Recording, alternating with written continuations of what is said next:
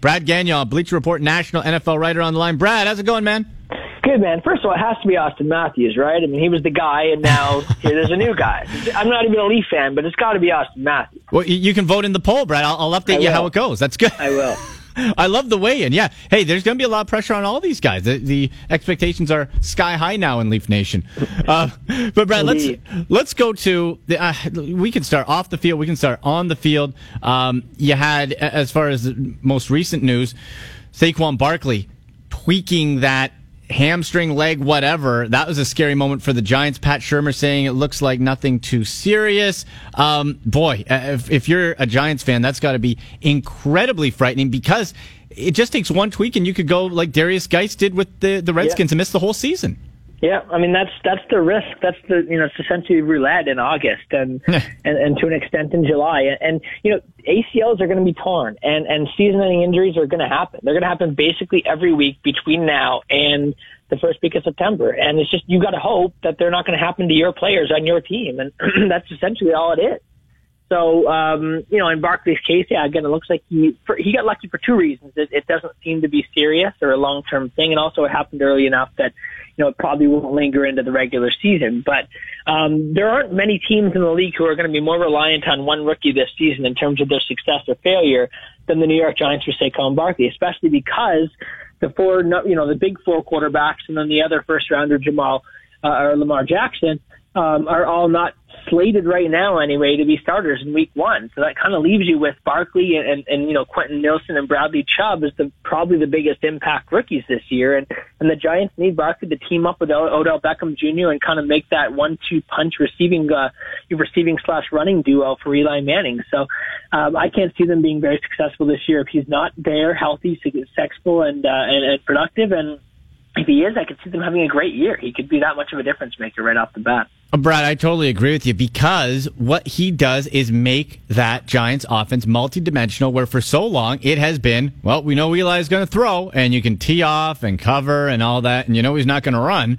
So he does make all the difference in the world. So we'll have to see what that means to the NFC East there. Want to get to New England with the Patriots, with Tom Brady. And Brad, seems each year, is this going to be the year Brady falters? He's 42 years old, and he came out on ESPN that he has said, hey, my priorities are the same as Belichick, just to win. All this off-season stuff, Brady's saying he's not appreciated. The team now restructuring his deal to give him some more incentive-based money. When it's all said and done, do you think this is just going to be the Patriots of old and they're just going to flip the switch? I think this year, I mean, it's foolish to even say this because you're almost always going to be wrong, but I think this year could be tough. I think that, they're more fallible than ever. I think, the fact that Tom Brady was an aberration at 39 and 40 and 41, eventually Father Time's going to beat you. It just is. And maybe this is the year. I mean, statistically, it's always been the year. Only two quarterbacks have ever even made a Pro Bowl beyond the age of 40. He just won the MVP at that age.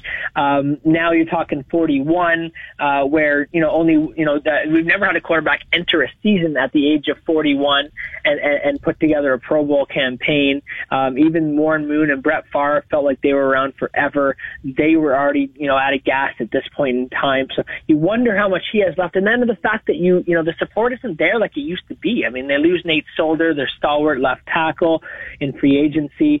Julian Edelman is going to be dealing with a 4-game suspension to start the season. To that receiving core, Rob Gronkowski historically has had a lot of trouble consistently staying healthy. So if he has problems at all, then all of a sudden you're even more thin at those positions. You lost Deion Lewis, you lost Malcolm Butler. They've really gone through a lot this offseason, and on and off the field, in terms of the fact that Tom Brady wasn't there at OTAs, and Gronk and he were apparently upset about their contract situations, even if that's been ironed out to an extent with Brady. And obviously they're both going to be there and on the field from the get-go this year. You do wonder if the league is starting to catch up with them a little bit. They certainly are more vulnerable than they've been in the past. And right now, there's at least 3 or 4 teams in the NFC that a lot of folks consider to be just as good, if not better, in the Eagles, the Saints, the Vikings. It's going to be tough this year. In conversation with Brad Gagnon, Bleacher Report national NFL writer on Twitter at Brad_Gagnon. And let's talk about those other divisions, other contenders here for a minute, Brad, because as you said, the NFC is loaded. The AFC is interesting because, especially when you look at, I think, the AFC South and the AFC West, because you got the Jags, they're fighting off the field. You have Peyton Manning coming back with the Colts, Deshaun Watson, J.J. Watt coming back to the Texans.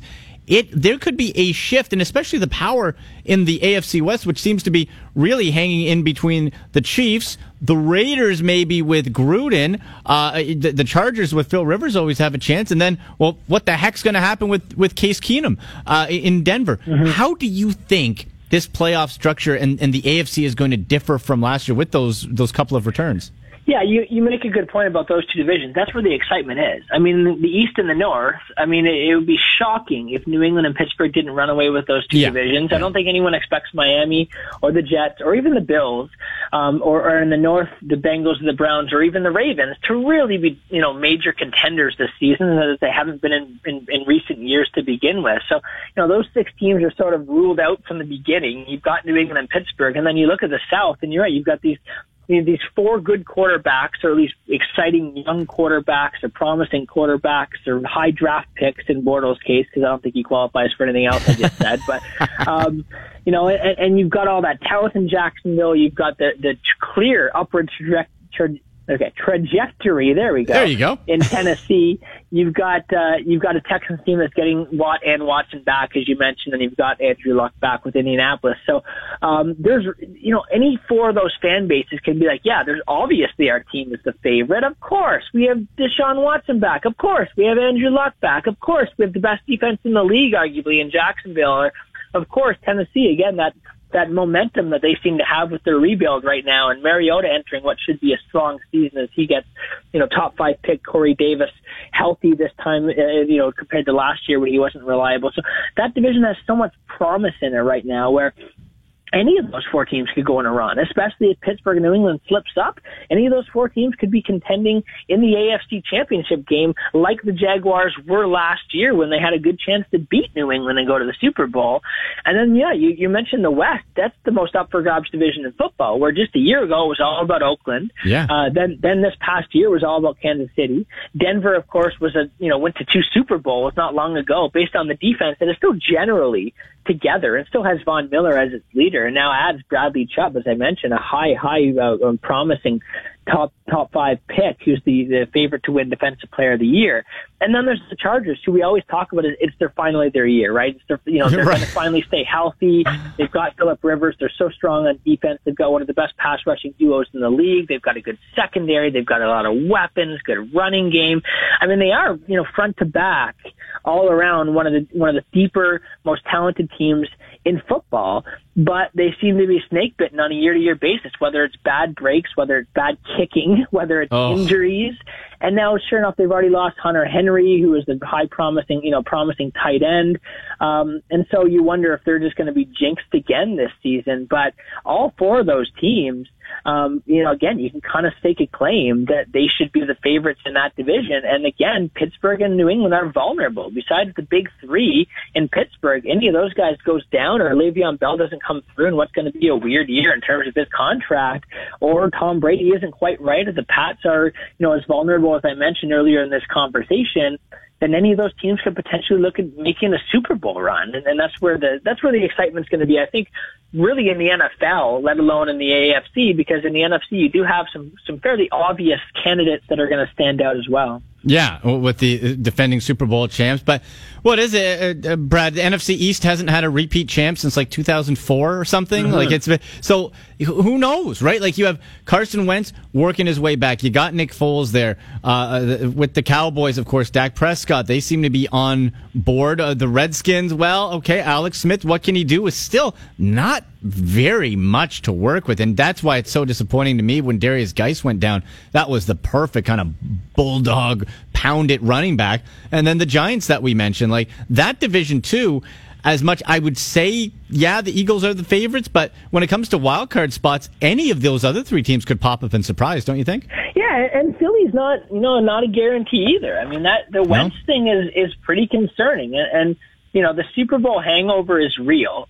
We've seen it on practically a year-to-year basis. You talk about a team hasn't, won that division 2 years in a row and over a decade. The team hasn't won the Super Bowl 2 years in a row and over a decade either. And, so it's going to be tough to repeat. You have a target on your back. You lost your offensive coordinator. You lost your quarterback's coach. Nick Foles, as fantastic as he was during that playoff run last year, Joe Flacco was fantastic during that playoff run with Baltimore in 2012. Nick Foles is streaky, and he's had some terrible stretches during his career as well. And I don't know if you want to rely on him for a long stretch, but the fact that Carson Wentz is already kind of sending out signals that there's a chance he's not going to be there week 1, that doesn't mean he's sure he's going to be there week 2. I mean, this could be something that lingers. And so if he comes back and isn't himself, or he doesn't come back, either way, you potentially have a problem. And I don't think just saying that Nick Foles won Super Bowl MVP last year means that you're necessarily going to have an MVP caliber guy there just because Wentz isn't. And so they have questions at quarterback. Throw in that their top receiver, Alshon Jeffrey, might miss the first up to 6 games apparently of the season potentially. And I think the Eagles are somewhat beatable in that division. You're right. You don't feel overly confident about the Redskins based on that Geis loss and the fact that they're going to have kind of a lot of transition at the quarterback position as well. Questions about the Giants, questions about the Cowboys. Dak Prescott had a terrible sophomore slump last year, but that division is wild on a year-by-year basis. And I think all 3 of those other teams are certainly wild card contenders, as you alluded to, but one of them could easily rise up and win that division as well. In conversation with Brad Gagnon, Bleacher Report national NFL writer. Last one for you here, Brad. Which of these 3 quarterbacks that went to new homes in the offseason do you think is going to have the best season? You got Kirk Cousins going to the Minnesota Vikings. We know how prolific that offense can be. Heck, they made Case Keenum look good. You got Alex Smith to Washington, as we mentioned. Alex Smith to Washington, as we mentioned. Case Keenum to Denver. And Brad, the Case Keenum situation, does this not reek of a guy who great year. Case Keenum has sucked for the most part of his career. And good on him, dude got paid. But does that not just reek of rapid regression with the Broncos, So if you go Cousins, Smith, Keenum, rank to me how you think who's going to have the most success. I don't mind the Keenum move because they paid $10 million less a year for a guy who might just might be as good as Cousins. He was on paper last season. Mm-hmm.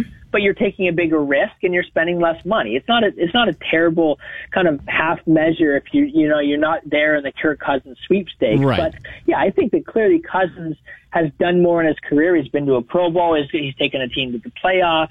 He's been solid as the start of the last 3 years, one of the top 10 or 12 statistically in the NFL, and he's off to a heck of a start right now. He's also got the better supporting cast than the other 2 guys. I think that's the clear edge maybe right now, where he's got Nathan Thielen and Dalvin Cook is back, and the offensive line has made progress. And so I think, not to mention the defense might be one of the best in the league and was statistically last year. And so having that supporting cast is probably what really puts Kirk Cousins over the top, in addition to the fears that Case Keenum might indeed be a one-hit wonder. But I think Alex Smith is certainly right there. We continually underrate Alex Smith, and especially based on what he did last year. Now, it's possible that was a bit of an aberration as well, but the fact is he was the highest-rated passer in the NFL last year.